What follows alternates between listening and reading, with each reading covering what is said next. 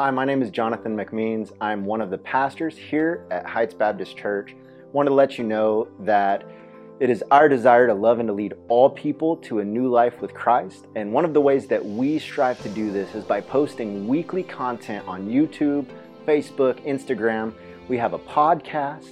And I wanted to let you know, if this is the first time that you found us, we would love to know that you were here. You could let us know by going to heightschurch.org/connect and filling out our digital connect card. Again, I'm so glad that you found us, and God bless. If you have a Bible with you, I'm going to invite you to open to Luke chapter 15. So we're going to be in Luke chapter 15 this morning. We are starting a new series that's going to be about 3 weeks long in Luke 15, and we are going to be going through an incredible chapter of Scripture over the next 3 weeks, looking at how God is for the one. How God is for the one. And as we heard the kids kind of singing this morning, reminding us of that spirit of thanksgiving that we can have, I really think of no better chapter to start with this morning to remind us that we can be thankful and rejoice in what God has done for us and who God is, and that He is one that is for us. He is for the one. And so when you find Luke 15, whether you have that paper copy or you have it digitally, I'm going to invite you to stand. We're going to read the Word of God together this morning, and we're going to go from verses 1 through 10 in Luke 15. Luke writes in verse 1, "Now the tax collectors and sinners were all drawing near to hear him. And the Pharisees and the scribes grumbled, saying, 'This man receives sinners and eats with them.' So he told them this parable. 'What man of you, having 100 sheep, if he has lost one of them, does not leave the 99 in the open country and go after the one that is lost until he finds it?' And verse 5 tells us, 'When he has found it, he lays it on his shoulders rejoicing. And when he comes home, he calls together his friends and neighbors, saying to them, "Rejoice with me, for I have found my sheep that was lost." Just so I tell you, there will be more joy in heaven over one sinner who repents than over 99 righteous persons who need no repentance." Look in verse 8. It says, "Or what woman having 10 silver coins, if she loses one coin, does not light a lamp, sweep the house, and seek diligently until she finds it? When she has found it, she calls together her friends and neighbors, saying, 'Rejoice with me, for I have found the coin that I have lost.' Just so I tell you, there is joy before the angels of God over one sinner who repents." Let's pray together. Father, we are so thankful for these adults and kids that have put in so much time into that program, and what a program it was to remind us to be thankful that you are a God who provides for us.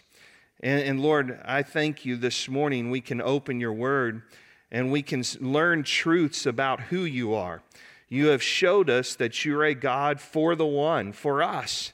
And Lord, I pray this morning that as we come to your word, there's going to be a great joy in our hearts because we have engaged you through the living word of God. Father, maybe we have been reminded that we once were lost, but now we're found. Or maybe this morning there's even one in our midst that needs to be found by Christ today, that needs to know this joy of knowing you through a relationship with Jesus Christ, your Son. And so, Lord, I just pray that as we open your word, help us to learn from it. Lord, help us to love your word and help us to live your word, we pray. In Christ's name, amen. Amen. You may be seated. I want you to think in your mind of a moment in time, whether it was recent or it could have been 20, 30, 40 years ago, when you were lost. When was that moment in time when you were lost? It could have been like me when you were out lost driving, right? Even with GPS, I can still find my way to get lost. There's times when I go up into Houston and I come back and I think Sandra's just surprised I made it home by myself, right? I mean, she's like, way to go. We didn't know, right? So maybe it was like me, you're out lost driving. Could have been as a kid, you got left behind in a store, or you got separated from your parents in a store, you were lost. Maybe, you were out lost on a hunt. You were out hiking, camping, hunting. You got lost. What was that moment when you were lost? You can probably identify one. Now, how'd that make you feel when you were lost? Could have made you feel frustrated, anxious, worried. Maybe you were lost and you were just kind of turned around. You didn't know where you were, and so you were disoriented. Could have been angry. We all can have that feeling when we know what it's like to be lost. Research in our area shows in the Alvin, Iowa Colony, Manville area, there's 47,000 people all around us that are spiritually lost. 47,000 people in our community spiritually lost. These are folks that you're at H-E-B with and Kroger with shopping. These are folks, students you're with every day in school. You're out on the ball fields. You're in the drama club and the band clubs with. These are people in your neighborhoods, people you work with. These are people all around you every day. 47,000 people in our area that are spiritually lost. How do you think they're feeling? Maybe this morning they're anxious. They're worried. Maybe this morning some of them are angry at God. And this morning some of them are disoriented in their lives. They don't know what's going on all around them. They're lost. In Luke chapter 15, you see Jesus is hanging out with some people that the Pharisees are upset with. All right, now if you know anything about the Gospels and you know anything about the life of Christ and the Pharisees, these two guys are always in conflict with each other.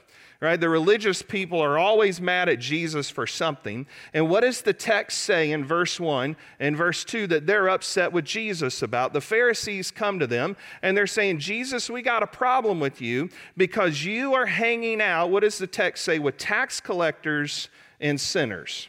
You are receiving them and you're eating with tax collectors and sinners. And Jesus, we have a problem with that. Now understand this group, the tax collectors, these are Jewish people who are collecting Roman taxes that the Romans are taxing against Jewish people. So these are Jews collecting Roman taxes from other Jews, all right? That's not going to get you on any Christmas card list if you have that job, right?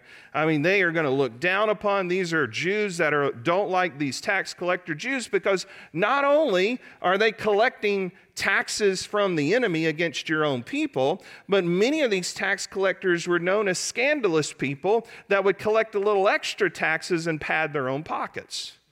So Jesus is hanging out with them. He's receiving them. He's eating with them. Well, not only is it tax collectors he's with, but it's sinners. Now, who are the sinners in the text? Here's how you identify the sinners. It's whoever's not a Pharisee.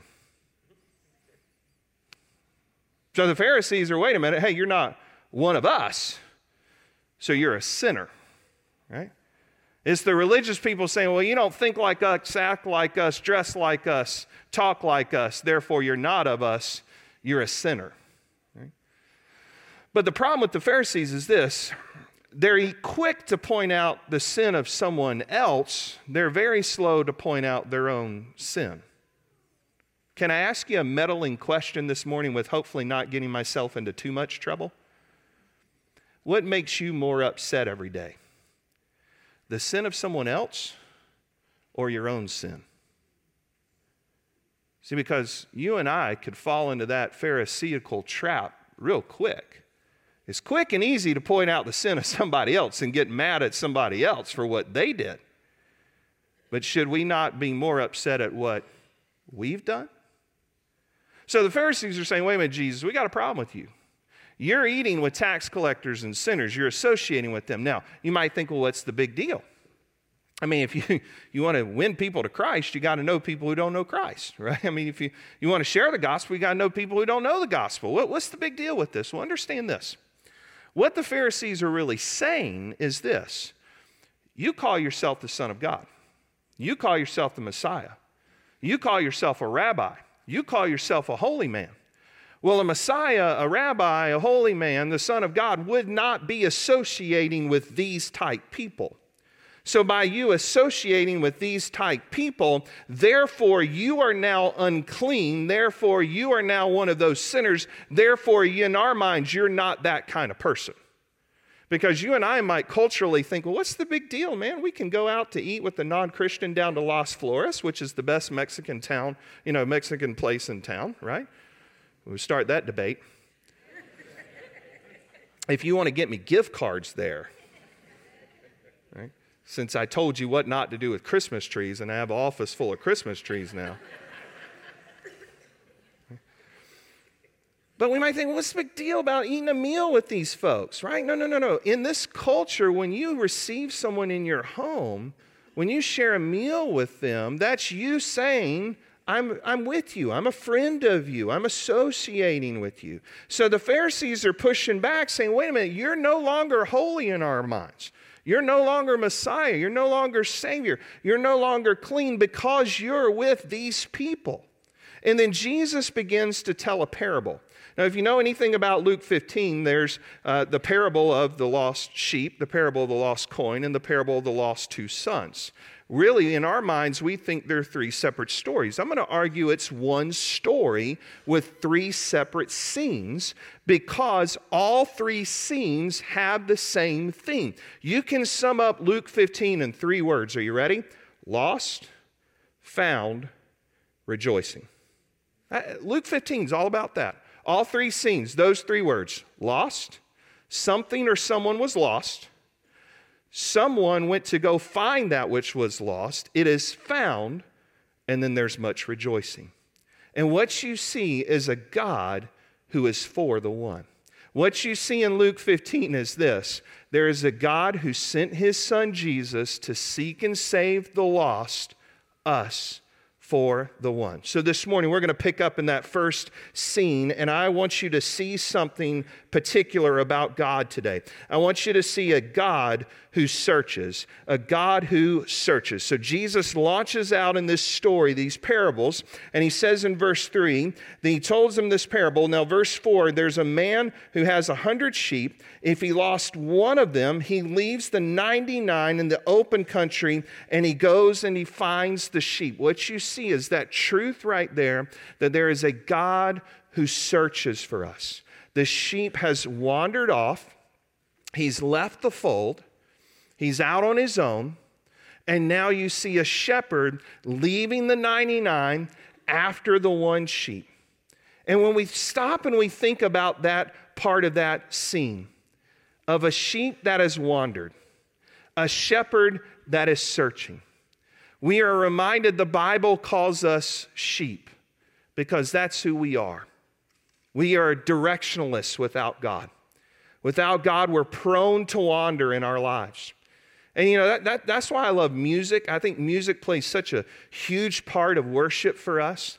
And there's old songs I love. There's new songs I love. And there's a particular old hymn I love that we sing because when we sing the part of this hymn, boy, it just connects with my mind. It connects with my heart and my spirit. And I know there's plenty of songs we sing that do the same for you. But it's this, "O come thou fount of every blessing." Because there's a part in that song that, boy, it just gets me every time. Jesus sought me when a stranger, wandering from the fold of God. He to rescue me from danger, interposed his precious blood. Oh, to grace, how great a debtor daily I'm constrained to be. Let thy goodness, like a fetter, bind my wandering heart to thee. And this is the part of the song I just get every time. Prone to wander. Lord, I feel it. Prone to leave the God I love. Here's my heart. Oh, Lord, take and seal it. Seal it for thy courts above. Isn't that us? Aren't we sheep? Prone to wander. Lord, I feel it. Prone to leave the God I love. And what's Jesus saying about God in this picture of a shepherd?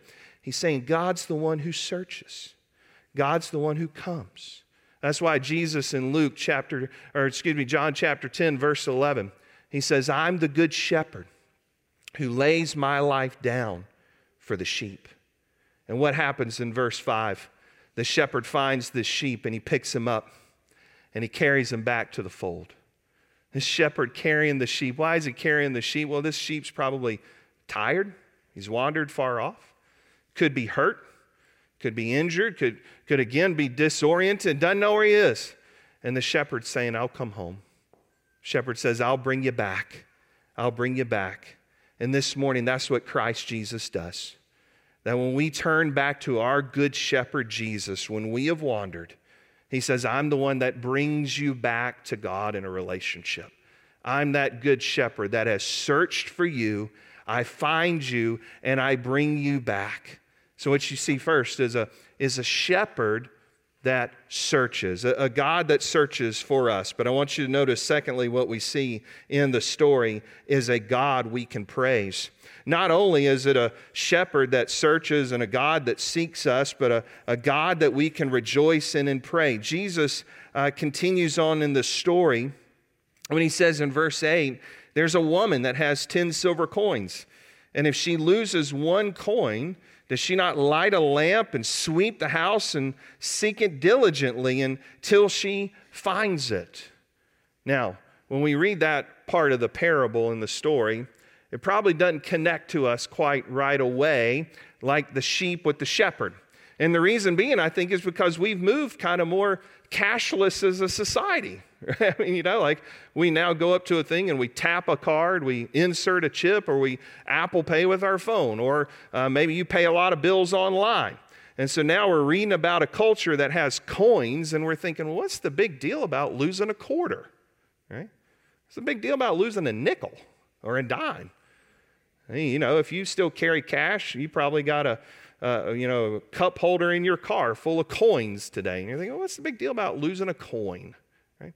Well, understand in this culture, in this day, in this time, that's a denarii. So that's a day's wage. Right?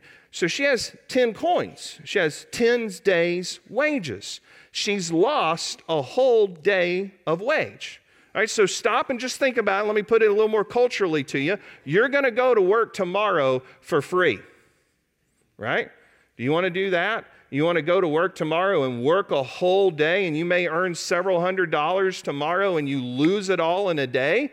For some of us, we're going to go, whoa, hang on. That's a lot of money to lose in a day. I need to find that wage. I need to find that money. So what does she do? She searches. And she's searching. And I mean, she's flipping over couches. She's lighting lamps. She's sweeping. She's dusting. She's doing all that she can do to find that coin that was accidentally lost. And what happens when she finds it? There's much rejoicing. Remember I told you there was 3 words that you'll learn all throughout Luke 15? Lost, found, rejoice. What happens when the sheep is found by the shepherd? Go back to verse 6. The shepherd brings him back, and he tells all his friends and all his neighbors, rejoice with me, for I found my sheep that was lost. Just so I tell you, there'll be more joy in heaven over one sinner who repents than over 99 righteous persons who need no repentance. Look in verses 9 and 10. Notice what the woman says.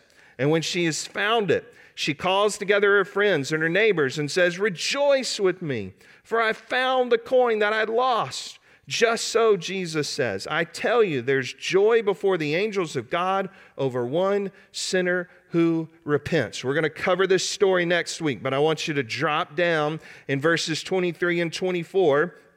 Because as the lost prodigal son has now been found and brought back in with the father, I want you to see what the father says to his family, to his neighbors, to his friends. He says, bring the fatted calf and kill it. Let's eat, let's celebrate. For my son was dead and is alive again. He was lost and is found. And they celebrated. You see a God who searches. You see a God who saves.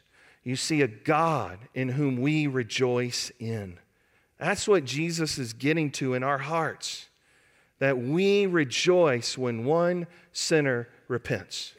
We rejoice when God has saved folks and people and brought him to himself.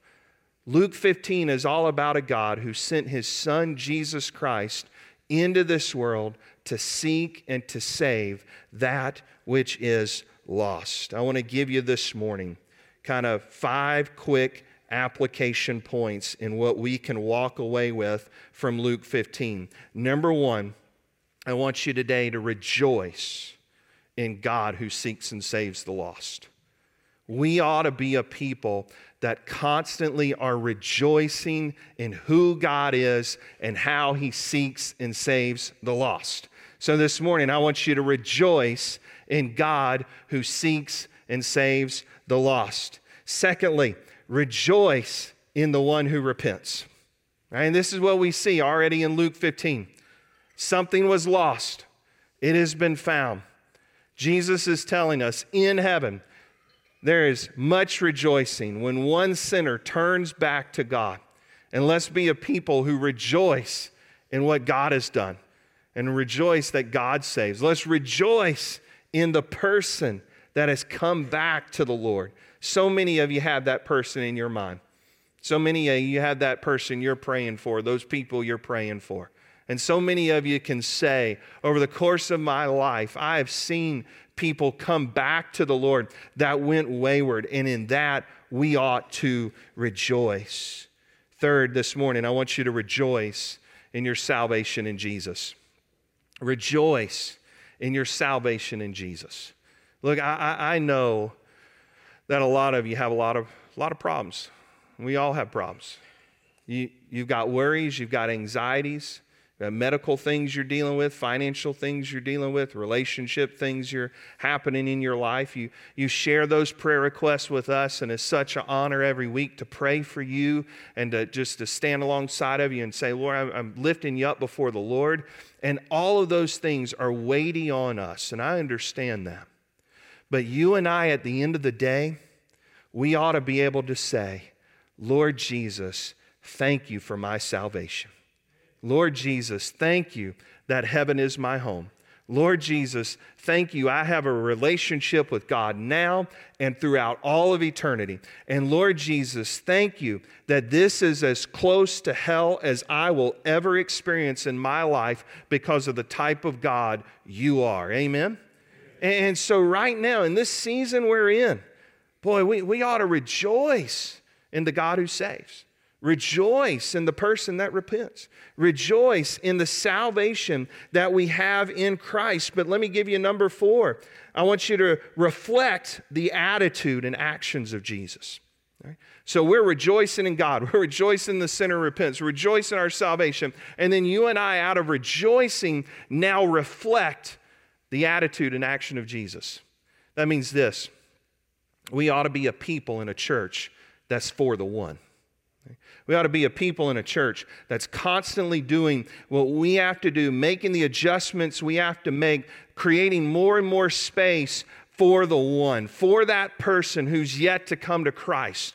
Our hearts ought to beat just like God's beats. How do we seek? How do we help? How do we bring more and more people to Christ? And so that means sometimes we have to sacrifice some comforts. Sometimes that means we have to make some adjustments in our schedules. Sometimes that means we have to make some changes in the positions we sit in a room. And so all of that is saying, out of this attitude of rejoicing in God who saves, rejoicing in the salvation we have, let us reflect that attitude with our attitude and actions to make more and more room for the one.